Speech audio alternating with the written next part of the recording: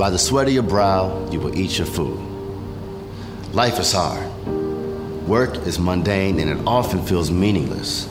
Day in and day out. You wake up, you go to work, you go home, only to do it all over again the next day. But what does all this have to do with faith? Think about it. The things we talk about at church. What does everyday work have to do with that, with following Jesus? They can feel like separate worlds. That's been our vision for far too long. God's vision for people is bigger, more beautiful, more compelling, and frankly, more real. Our work is hard because our world is broken. Greed and laziness and corruption break things down. But at its core, work is good. You're created for this, to serve and to care for others through your everyday work. So think about your work, or maybe the work you hope to have someday. What if work is actually the best way to love and serve your neighbor? What if everyday work is more sacred than you ever realized? Doesn't that change everything? We're believing the answer to that question that our video ends with each week is yes, it does change everything. As was mentioned, this was a weekend we've been praying towards for months and months as a church, leading up to yesterday's IF Women's Conference, which God was so good in that. I wasn't here, being that I'm not a woman, but I've already heard beautiful things and just little ways, big ways, right? So on my paper here, earlier in the week, I just want to start the message with this phrase that God is at work in all the craziness of this week, and there's a lot of people that put a lot of hours in this week. Seth, our worship director, was one of them. I did not know what the song was before I was preaching until this morning. I didn't know that I was going to be saying God is at work right off of singing God is working everything. He's always working it out. And that's just little ways and big ways that he's letting us know as a church, as a community, that he's on the move. He's been on the move in this series. Behind me is this idea that we spend 90,000 hours of our life doing something, and it may be work that you get paid for, maybe unpaid work, maybe retirement, volunteering, academic, school. We're putting all that in one bucket and calling it work, and we spend an hour together a week here, and then some of us spend some other time together through the week, but for most of us, the majority of our time is spent at a workplace or at a school or at home doing work there. And what does God have to say about that? Last week, I was talking to some folks between services, and we were mentioning this theme verse. I don't think it's on the screen, this Colossians 3:17, whatever you do, whether in word or deed, do it all in the name of Jesus for the glory of God, being grateful to God the Father. And these three folks that I was talking to in the back of the room, they all have different jobs, very different sectors of the workplace, nothing similar about what they do. But they were remarking of how that's the hard part of this series, right? Because the theme verse is whatever you do it in the name of Jesus. Well, they're trying to figure out what that looks like in their specific job and their specific school and their specific season. And one of them made a comment, a funny comment to me. It was in all in good. The comment to me was like, that's your job, right? To figure out how to apply this message, Colossians 3, to each person in each row, to each situation, right? And they were kidding, because that ain't my job. And if it is my job, y'all are in trouble, right? There's no way that I can figure out what do you do with your job based on this series? What does this look like? We're so thankful to have the Holy Spirit that can apply and help, and I believe make some pretty significant moves in life of how we do and how we approach, and maybe even where we work, right? So I need a volunteer this morning. I need somebody at the 9 a.m. That is considering on the brink of leaving your job. All right, that was a joke. I didn't think anybody would be like, because you don't want to put that out there. There's a lot of those hands on both sides and in the back ready to go. You don't care who knows, all right? Thank you for that. Just a little tip. Sometimes, word gets out, so you don't always want to know that you're on your way. If that's you, or if that, here's what we know. We know there's all kinds of stats I'm not even going to run through. Lots of people are considering changing jobs. It's at an all-time high in our culture. In our culture today, we can prove it. There's more people. We started this series saying 50% of people in a recent survey, 2022 survey, said they think that they'll change jobs in the next 12 months. Right? That's crazy. That's always been people changing jobs. It's never been half of the working folks. There's also a lot of folks, and you know them. If you're not one of them, you know somebody who is. They're just unhappy. Right? Young people, we're asking you to insert academics in school if that's where you're at in life. So when I say work, you think school. There's a lot of people unhappy in their school.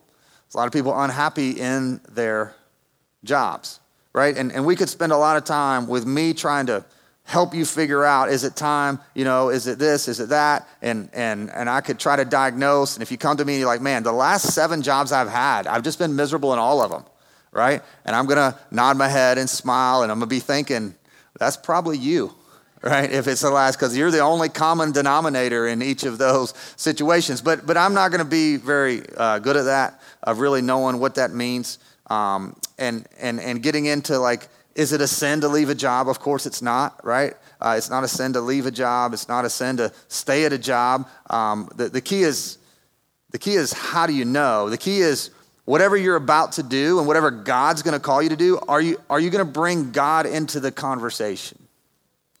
And if you bring him into the conversation, this is so huge, church. Are you bringing him in as Lord, as he likes to be addressed and who he is, like he is Lord and Master? Or do you want him bring him into the conversation as your consultant? Right? Kind of like, you know what consultants like? You talk about a good job. Consultants come in, they tell you everything you should do, everything that's wrong. They get paid no matter what, and they tell you what you should do, and then they go on to the next deal, right? And they don't have to stay in that.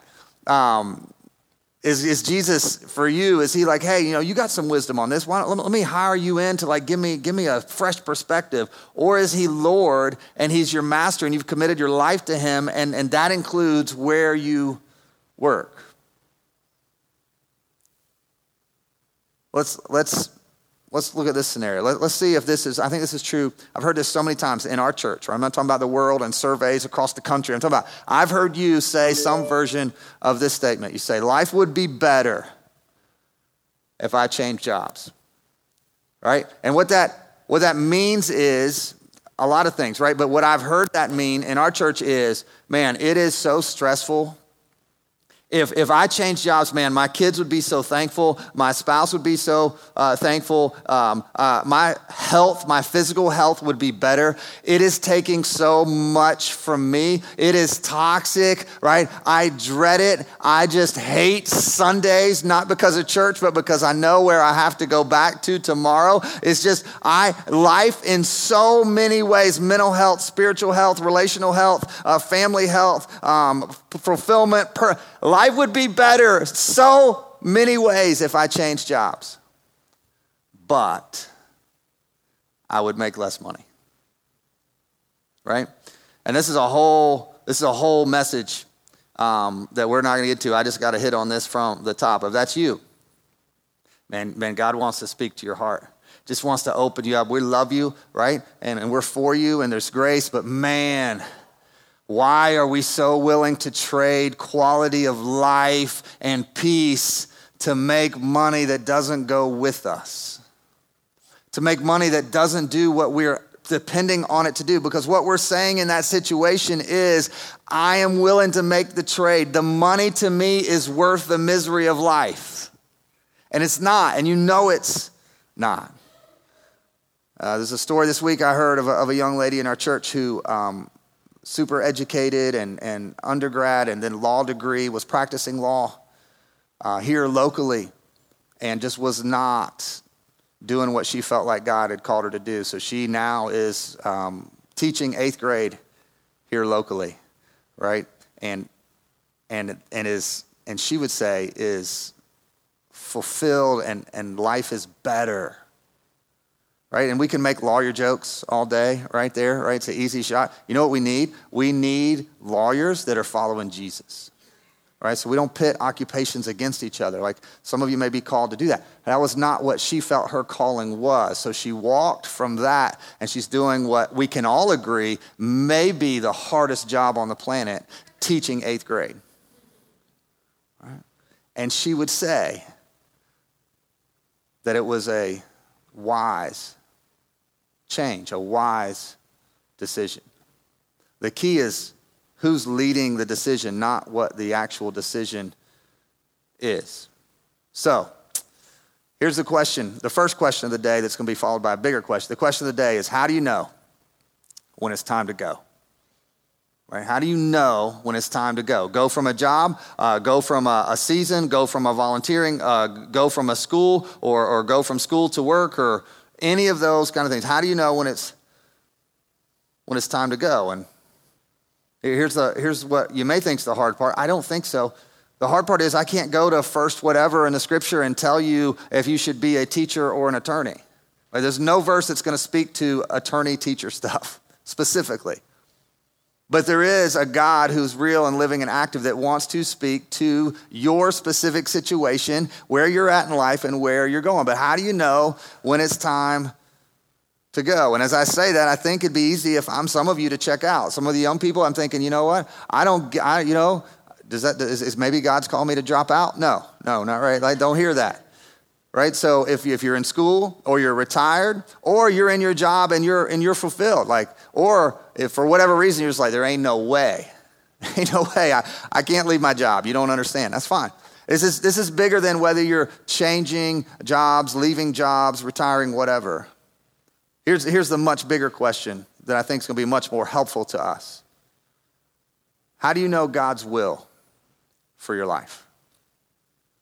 See, whether you're thinking about college and what that is and what that looks like, whether you're thinking about if you're about to retire and what that's going to look like, wherever you are, this is a much better question. But man, that's a question people have been asking for a long time, right? How do you know what God wants for your life? If we can figure that out, then all the other details of life kind of fall into place. That is an enormous question, and we're ready to tackle it this week and next week. We need 2 weeks to go where we need to go on this. This morning, we want you to be honest with yourself. We're not going to ask you to come up and talk about the job that you want to leave. We're not going to ask you to raise your hand on this or that. What we're going to ask is that you'd be honest in your heart and your mind about what you believe about God, because that's going to set the stage for what God wants to do among us. Specifically, what you believe about God's level of blank. We're going to walk through 3 things: God's level of this, this, and this. And you get to be honest with you and God, because he knows what you're thinking, about what you believe. Here's the first one. What do you believe about God's level of care? Right? God's level of care for you. Like, what do you honestly, be real with yourself. There's no reason to lie to yourself or God, because he knows what you already think, and he can work with where you are and move you. Do you think God cares? What's his level of care about your next step in life? Whether you go or stay or retire or not retire or stay in your job or move cities or end the relationship, start the relationship. How much does God really care about not about us? We're not talking about us today, right? We like to talk about us. It's important to talk about us. We're not talking about us. We're talking about you. If it's just you, if it was that awkward morning, right? That awkward Sunday morning where nobody came to church but you, and I'm up here preaching, and it's weird for you, and it's weird for me, and I'm saying, hey, what is your level of confidence that God actually cares about what you're thinking right now in this series and in this season of your life? Here's what I believe with all my heart. God's level of care for you is off the charts. It is more than we could preach or state in words, that he cares more than we can preach. And how do we know that? It's fun to preach, but how do we know that God cares about your next step in life? And here's how we know. The gospel. The incredible news of our rescue and adoption. That he sent Jesus for the world, yes. That he sent Jesus for us, yes. That God so loved the world, yes. But inside that bucket of the world included you and your sin. That he cared so much for you that he didn't just die for the sins of the world. That your shame, your guilt, your specifics were present on the cross.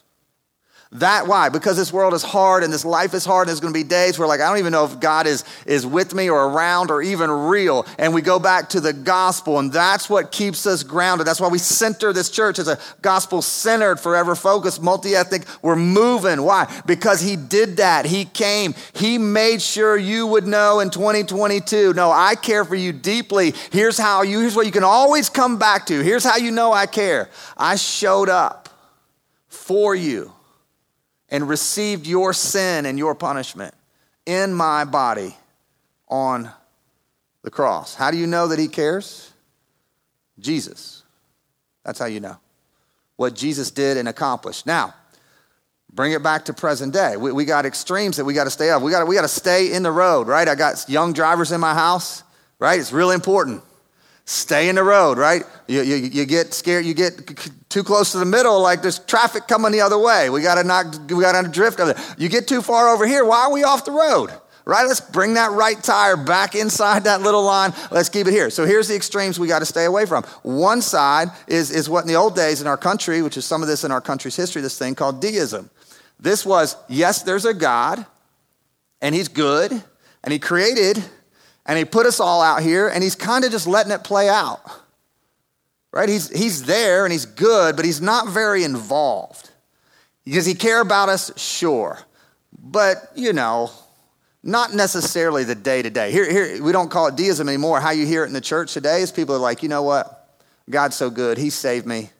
I know he's got a lot bigger things to worry about than what's going on in my job, right? That's how we say it, and it sounds a little better when we say it that way. It's really offensive to God, right, when we think that way, because he's a personal God, and yes. And what are we doing? We're humanizing God. We know that we can't handle what's on our plate, so we can't imagine what it'd be like to God to handle wars and all the brokenness and all the stuff and 7 billion people. So little old me, who am I? There's no way that he's like, no, I am. I'm not you. I'm not human. There's not too much on my plate. I know what you're struggling with. I know about your job. I deeply care about you and everybody else at the same time. I can handle that. Right, so we got to stay away from this. God just puts things in motion and he's kind of hands off and call me that's not who God is. He cares personally and intimately. But then we got to not go off the road over here. Over here is what we like to call, this genie God, where we think, oh no, God is all about me. So he is available, and if I want this job, if I name it, then I can claim it. You right? You heard that? Like he works for me. Because that ain't him either. We serve, right? The word serve and master and Lord are all through Scripture, and we know who we are and we know who he is. And if we get that twisted where he's the servant and we're the master, that ain't God. Right? Here's a statement that I love to say. We say he's working for you, but he doesn't work for you. All right? God is working. He is working, and he is for you. He's not against you. He's so good. He's so patient. God is working for you, but he does not work for you. You are not the employer of God. God, here's what I need you to do. No. All right? So we got to keep it in the middle. What's the middle? Hey, I work for him. I serve him. He has done this for me, but I believe that he deeply cares about specific little decisions in my life. It's personal, and it's real. Romans 12, verse 2. Beautiful verse. We've talked about it before. It says, do not conform to the pattern of this world, but be transformed by the renewing of your mind. There's a promise, right? Don't conform. What does that mean? The world is going a certain way. The world has a certain view. That's where some of you, I'm praying for you because you are so close to being transformed by God, but you continue to conform to the thinking of the world, the media of the world. You're getting wisdom from the world, and it's in opposition to God's wisdom. They're not the same. The world teaches us to live for us. The world teaches us that God is a genie, like everything is about us. Don't conform to the pattern of this this world. No, let's be changed, right? We always talk about transformation over transaction. We want to be transformed, not transacted with God. Transactional religion is, hey, I prayed a prayer, I did the thing. When this is all over, I think I'm good, I'm okay, like I'm not going to the bad place. So I did the transaction. Now I can kind of live my life, and I'll call you if I need you on hard days. Transformation is, no, I'm in relationship with a living, active God. Jesus' Spirit lives in me, and it's a process day by day. I'm being transformed into the likeness of Jesus. How do you do that? By the renewing of your mind. God changes how you think. God needs to change some of your thinking about how much he actually cares for you. And for whatever reason, and there's good reasons and bad, some of you struggle with really believing that God cares about the details of your life. He wants to renew your mind. How does he do that? Through a lot of things we'll get to next week, but it's a changing. He transforms us by how we think. Everything starts with how we think. Then there's this beautiful promise at the end of end of the verse. Then, what do you mean then?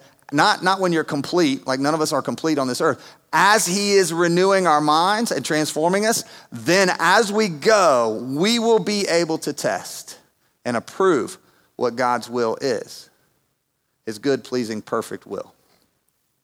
God promises that he'll reveal what his will is, right? So instead of trying to figure out if you should leave your specific job or not, which we could have one-on-ones, me and you, we could have an hour counseling, all me and you, one-on-one, and I'd be batting probably about 250, right? About 25% I'd give good advice. The other ones I'd mess you up. Instead of that plan, what if we go to a God who promised to reveal his will to you as you allowed him to transform you and renew your mind? Which comes to the second question. What do you believe about God's level of care? Second, what do you believe about God's level of competence? Now, I went with competence because I like these to start with a C because that makes me happy when they start with the same letter. It really makes me happy. But I wasn't going to force it. And then I looked up this definition. Definition's on the screen of competent. Having the necessary ability, knowledge, or skill to do something successfully. I was like, oh yeah, that's perfect. What is your level of trust in God's skill, ability, or knowledge about your life? How competent is he to steer you and guide you to the right next step? Be real with yourself. I believe with all my heart that his level of competence to run your life is off the charts. It's higher than I can preach, but it comes down to this question of who's the author of your story. Who do you believe is writing the story of your life? You understand? Like writing, it's such a skill that is foreign to me, but I'm so impressed with it. My family, we got to go see Wakanda Forever the other day, and if you know this man, Ryan Coogler, just insanely talented, and there was a plot and there was a story that changed because of the death of Chadwick Boseman, and had to go back and just like, how do you come up with that, right? And it's coming from human brains and a few people outside of him, but mainly him, just to come to these scripts and these plots and these storylines that just move us, like it's moving to our hearts. Who's the author? Like, do you believe that there's something or somebody, call him what you want, we call him God. Do you think there's someone writing a story that includes you and your life, that somebody's intentional? And this time and place, and even you were meant to be here at Relentless at the 9 a.m. Do you think it's that detailed and that specific? And if you do you think he's good at it? Do you think he can write a better story than you could ever write yourself? Because we don't really see the pride in the other way, but I've lived it. There's so much pride. If we're saying, like I've said in parts of my life, if we're saying, man, I love God, or I believe in God, or I'm good with God, but I know he's so busy because but I'm gonna write my own story, and if I'm doing something wrong, then that's kind of like he'll let me know. Or you see how much arrogance is in that lane of, man, there may be a God, but I'm going to write my own. I think I can write a better story with my life that I didn't create, the breath in my lungs that we say, like he gave me life, he created me, he designed me, he knows me, he rescued me, he sent Jesus in my place so that I can have a relationship with him, and he has a plan for me. But you know what? I think I can write a better story than the God of the universe can write. And we don't say it that way, but sometimes that's what our heart is, right? That I can write. How much do you trust that God is smart enough to do something amazing with your little short life on this earth? Right? And we try to wiggle out of that question. It's like, well, it's not my confidence in God. It is your confidence in God. No, my issue is not with God. My issue is with me. I know God's competent. I'm a mess. Here's the deal. God's competence is so much bigger than your messness. That's kind of the point of the whole scripture, right? That our messed upness cannot overcome his goodness, his grace, his relentless love. So don't come with, well, God may be competent, but you're not too messed up for him to do something beautiful with your life. It really comes back to, is he smart enough and good enough and powerful enough and competent enough to write a beautiful story? Here's what we say. So a lot of you, this is the testimony of a lot of people in this room. Man, I had no idea what God was doing at the time.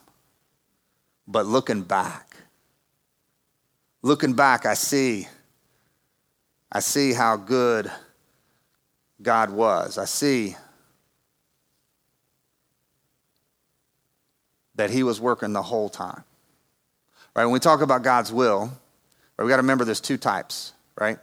So there's what someone called the macro God's will. This is the overarching, this is the 30. This is the God's will that you and I, nobody can do anything about. Right? God was going to send a Messiah. God was going to send him to the cross. God was going to raise Jesus from the dead. Right? God was going to start his church. His church will win and prevail. That's God's will. There's nothing. It's going to happen. There's nothing you or anybody else can do about it. That's the will of God, unchangeable, unstoppable, boom. Right? Then there's the specific will of God in your life. And this is where we get it wrong. We don't understand. And you use these phrases like everything happens for a reason, which it does. And a lot of times the reason is sin, right? We use these phrases that are against what God. The truth is that God's will does not always happen in my life. That there is a lane and a choice and a decision, and I can go with God's will or I can live outside of God's will. Right? Otherwise, Romans 12 doesn't make any sense. We have to be renewed in our mind and be transformed so that we will know his good, pleasing, and perfect will. His will for my life, I can go with that and step into that, or I cannot. Right? We can rebel against him in our decisions. We can rebel against him in our jobs. We can do all kinds of things. And he's good and he's loving and he's gracious, but in those moments, we're living outside of his will. The older I get, the more I crave the safety and peace that comes from being right smack dab in the middle of his will. What's your level of trust in the competence of God to get you where you need to go, occupationally, relationally, future? Right? We talk about our testimony of, hey, I didn't see what God was doing, but now looking back, oh my goodness, he was there all along. Right? We got to understand the difference between testifying and faith. When we testify, and there's stories in this room, beautiful stories of, man, I felt so lost. I was so empty. I was without hope, and God was right there. He was working the whole time. I just didn't know it. When you do that, that's beautiful. That's called a testimony. That's testifying. What is testifying? You go to a courtroom, they ask you, what did you see? What happened? You're a witness to what already happened. It's beautiful and it's powerful. That's beautiful, right? But that's not the same as faith. What faith is hey, based on what I can testify to God already has done, I'm not going to wait till I look back and see how he was working. I'm not going to wait till 2025 and say, you know what? He was with me in 2022. It didn't feel like it. It was crazy, right? And testifying comes after the fact. Faith is, I don't even know what he's doing. I can't even feel it or see it. I have no idea. But based on his past performance, I'm trusting that he's working right now. Even when I can't see it or feel it. right? Every time we look back, God is so competent, right? He's so worth it. And I keep falling into the trap of, oh, now I see. At what point can we say, you know what, I'm not going to wait till he comes through. He loves it. You see it, Jesus. You see how he responded to different scenarios. He was stopped in his tracks by, I am amazed at your what? Your faith. I love it when you declare with your life, I know you're going to come through. Have no idea how. What's your level of trust in his care and his competence for you? And then finally, the third. What do you believe about God's level of communication skills? All right, you know how impressive it is? Like sometimes there's young people in our church and you talk to them and they're just past their years sometimes. Like they're able to communicate, articulate, good eye contact, some of those just basic things. But it's like, man, that young lady, that young man. What about God? How are his communication skills in your life? This is enormous, y'all, because I don't know everybody in the room. I know that there's folks, and we are a church, the untold, unconvinced, that they're just not sure that God cares. Man, from the parking lot to the first song to that, like we're praying that we prayed the Spirit would do things we can't. Man, we're praying that you would have a confidence that God cares about what's going on in your heart and your mind, that he designed you and created you, and you will never be whole until you come home to him, and it's the best thing, and you'll believe it's the best thing when you come home to. We believe that. But we also know there's a lot of people in this room right now. You know God cares. And you know that he's competent. You trust his knowledge to run your life. You've been there for months, or some of you years, some of you decades. But then we get to this, and you're not so sure that God wants, or maybe can, communicate his will for your life. What good is it if God cares about you and he's competent, he knows what's best for you? Like what good is that if he doesn't communicate it? Right? If I told my kids over here, if I told them like, listen, I care so much for you and I've got this beautiful plan, like when you know, I've got this whole plan for your life. When you turn 21, I got this plan. It's going to be better than anything you can ever, it's going to be great. But I never tell them. Like they just know there's a plan and it's supposedly good, but they got no details and it's just vague and out there somewhere. That's how some of us are living. If he cares so deeply about you and he's competent to have a plan for you that's better than anything you could write for yourself, how could he not have a method and a way and a plan to communicate that to you? That's a messed up God, if you ask me. If there's a God up there who loves us and who knows what's best for every one of us and just withholds that information from us, that ain't cool. We're talking about, what do you think? Be honest with yourself this morning. What do you think about God's ability?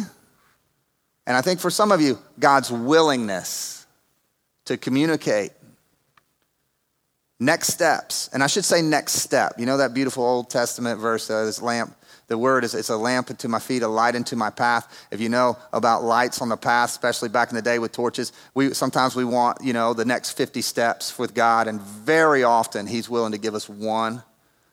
Just take this step. So it's not necessarily next steps. A lot of times it's just next step.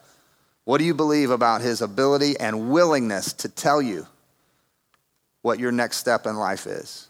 Big or small. I believe with all my heart that his ability and willingness to communicate is off the charts. But we run into something. I call it this weird factor, right? And this is in church weirdness, right? And this is a part of my history, and God is good and kind and patient with me. But for a lot of my life as a pastor, if we're talking in the lobby and we're looking eye to eye and you lead with, here's what God told me this week, right? I'm a good pastor. I'm shaking my head. But in my soul, I'm rolling my eyes.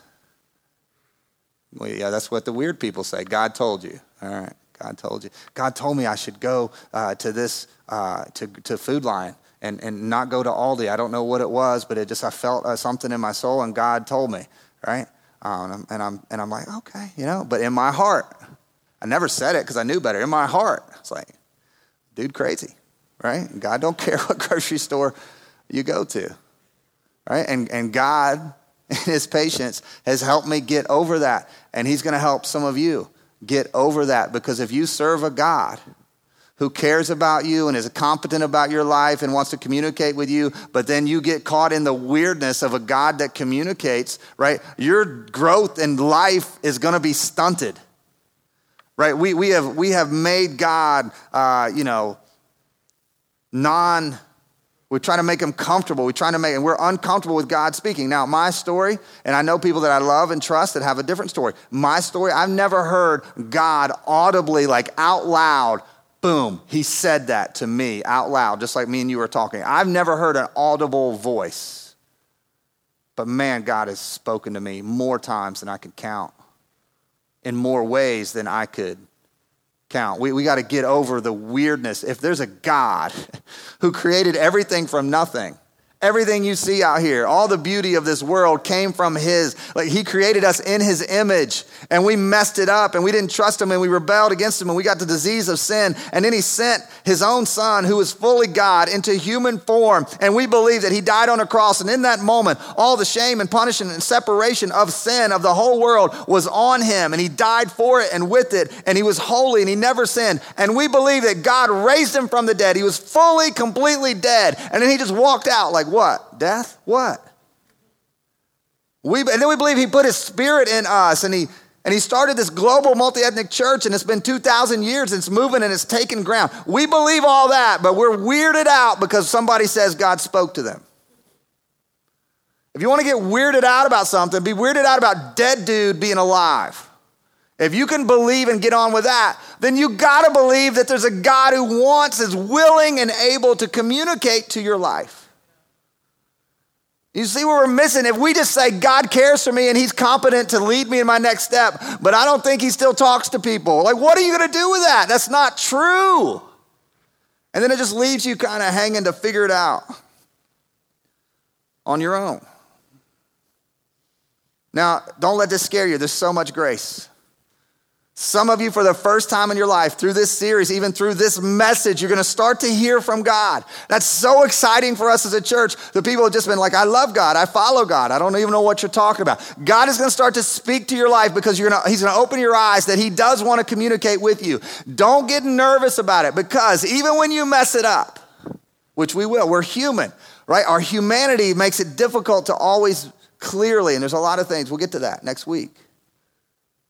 But we talk about Paul all the time, right? Because Paul, he's such an inspiration for our church because he hated Christians.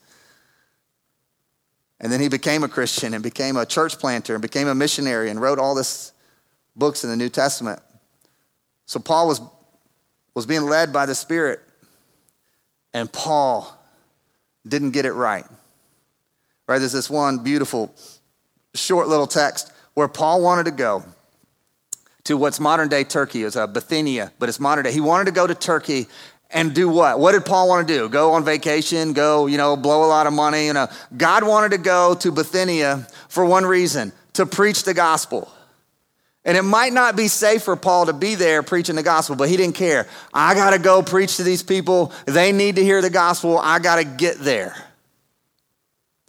Right? But the thing was that God had a different plan. Look at it, Acts 16, it's on the screen. Paul and his companions traveled throughout the region of Phrygia and Galatia, having been kept by the Holy Spirit from preaching the word in the province of Asia.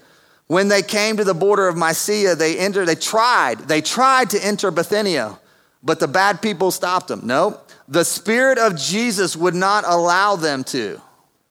So they passed by Mysia, went down to Troas. During the night, Paul had a vision of a man in Macedonia standing and begging him, come over to Macedonia and help us. All right, understand what's happening. All Paul wants to do is go preach the gospel to people that need it in Bithynia, present-day Turkey.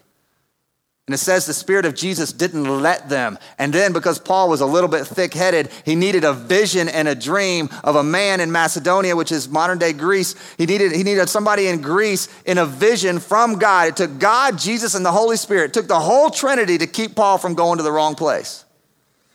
Verse 10, after Paul had seen the vision, we got ready at once. Luke's writing this. He was eyewitness to this. After Paul had seen the vision, we got ready at once to leave for Macedonia, concluding that God had called us to preach the gospel to them. Man, that gives me so much peace.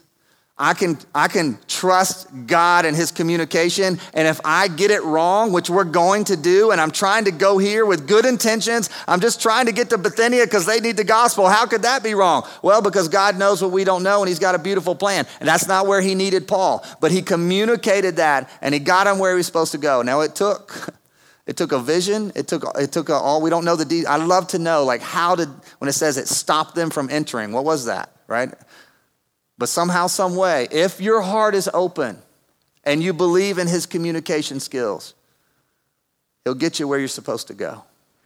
And he'll keep you from where you're not supposed to go. It's this idea. I mentioned this beautiful story of Jamie Winship last week, the story, if you were here, about how he prayed, I want to police and be in law enforcement like this woman is a nurse. His whole testimony of how this one nurse just changed his life. And his whole deal today is just the mind of Christ asking two questions. God, what do you want me to know? And God, what do you want me to do? It's powerful. What do you want me to know? And it's based on a belief that God wants to communicate those things to you. So let's review. What is your level of trust in God's care for you? Oh, that he's so invested in your life and your next step and your well-being and your good, that he knows the details and specifics of your life. What is your level of trust in his competence, that if there's a choice and you kind of want to go this way and God's calling you this way, what's your level of confidence in his competence that his way is best? And what's your level of trust in both his willingness and his ability to communicate his will to you? That's the foundation for where we're going. And it's not in any way, shape, or form all about preaching, but it's connected to preaching. Right? When I read scripture about what I'm doing right now, it is so humbling because it tells me that I should speak to you as if I'm speaking the words of God. I'm not God. Right? I don't speak for God in that I change what he's already said, but I am to bring alive what he's already spoken. And that for whatever reason, he chooses to communicate through a bunch of different avenues and ways.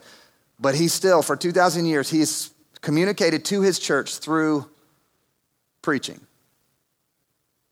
20 years ago when I would preach, if you can imagine me in my 20s, I was full of a lot of things.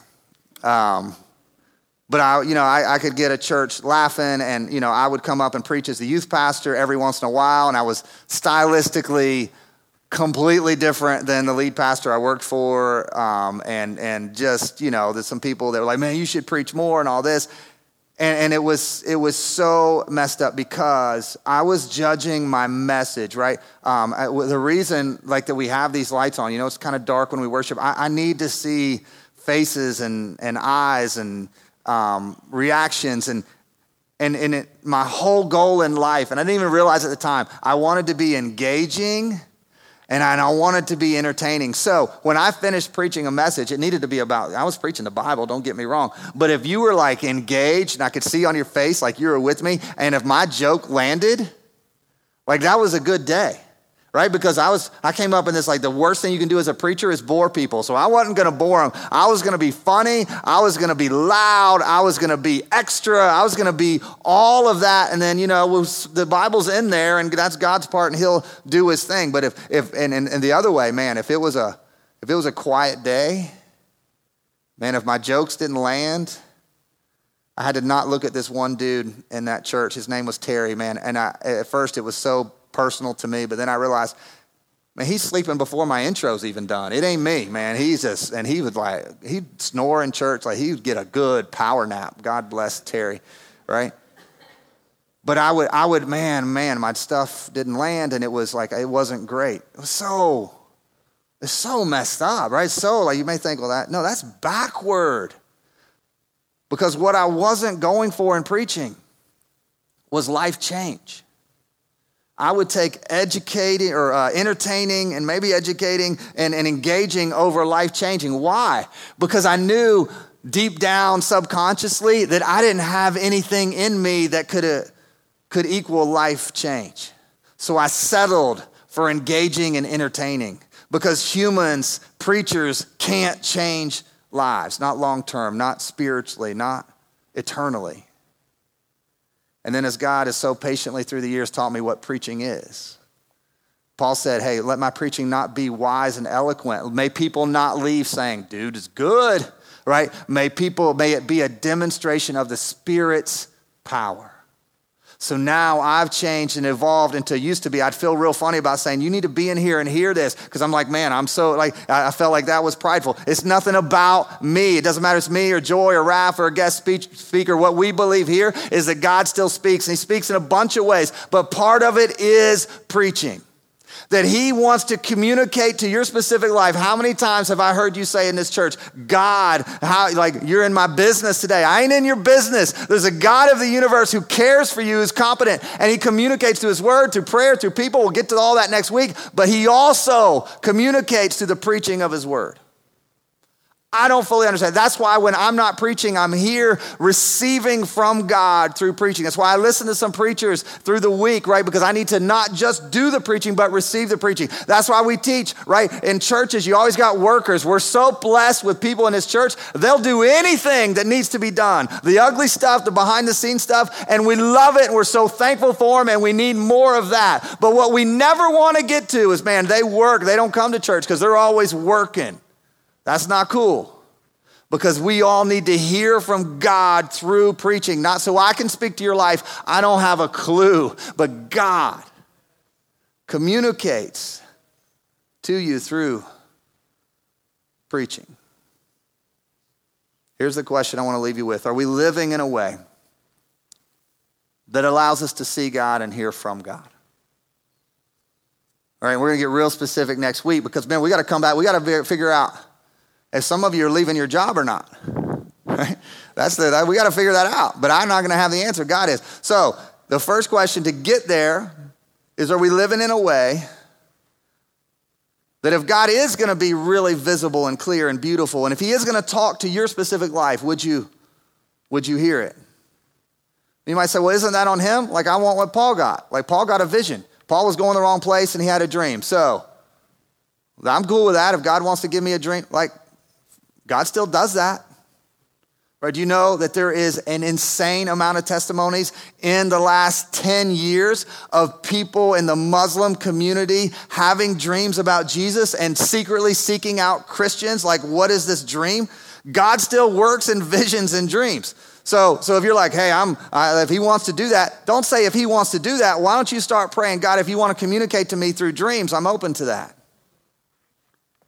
But it's not so simple as, hey, if that's on God, if he wants to communicate. No, you've got to live in a way where you're open to seeing God work and hearing him speak. And there's so much spiritual battle in that. If you already belong to Jesus, you're his, right? The enemy has lost you. What can he do? He can blur the lines.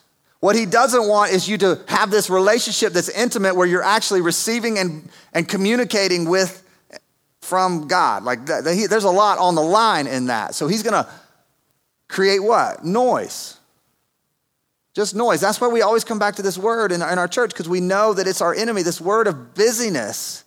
We're so busy. Well, we're all busy. It just happens. Well, the problem with busyness, it's not that God can't communicate. It's that we can't hear. The busier you are, the less likely you are to hear from God. Let me say that again. The busier you are, the less likely you are to hear from God. And that's not because God is lacking. It's because our minds get too jumbled up. We've got it. That's the be still that we sang. That's real. It's a lifestyle of just looking, like, how can I see God work today?